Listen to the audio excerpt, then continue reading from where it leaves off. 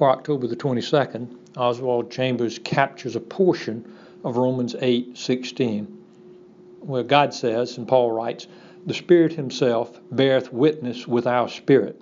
Mr. Chambers then writes, "He witnesses instantly to his own nature in you," referring to the Lord and referring to the Holy Spirit. Then he writes, "The Spirit witnesses only to his own nature." Now, the third person of the Trinity gifts you with birth. He sanctifies you. He prays for you. The Holy Spirit is your provisioner. He provisions those he loves with unbelievable power. And what God does is he supplies his children with the Spirit of holiness, who is greater than all adversaries, even the prince of darkness, Grim. The Holy Spirit overcame the Egyptians' imprisonment of Joseph with his prime ministership. He overcame Goliath's javelin and Saul's spear with David's kingship over Israel. He overcame Jonah's disobedience by the belly of a sea monster and with a revival that rivals all other revivals.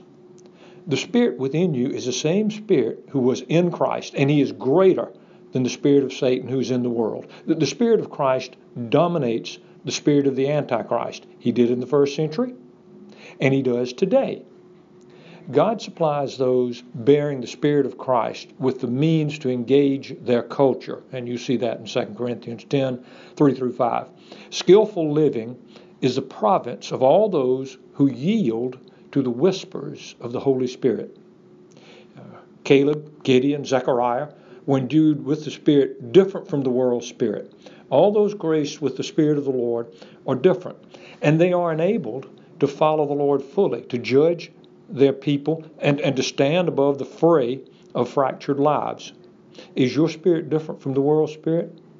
Those blessed with a spirit different from the world's never mistake earth for heaven, man for God, or the temporal for the eternal. Caleb had the power to do battle with peer pressure because he was inhabited with the Holy Spirit.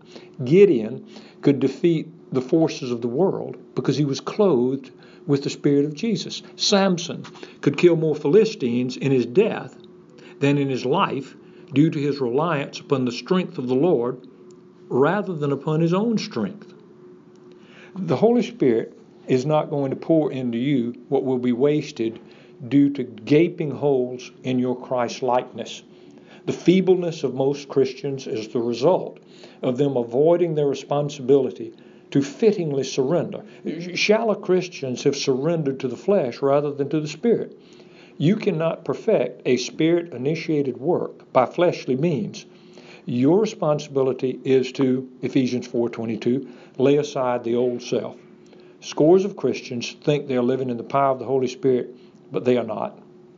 Why don't you ask God to examine your life and reveal where you are living more in the flesh than in the power of the Spirit? Psalm 139:23.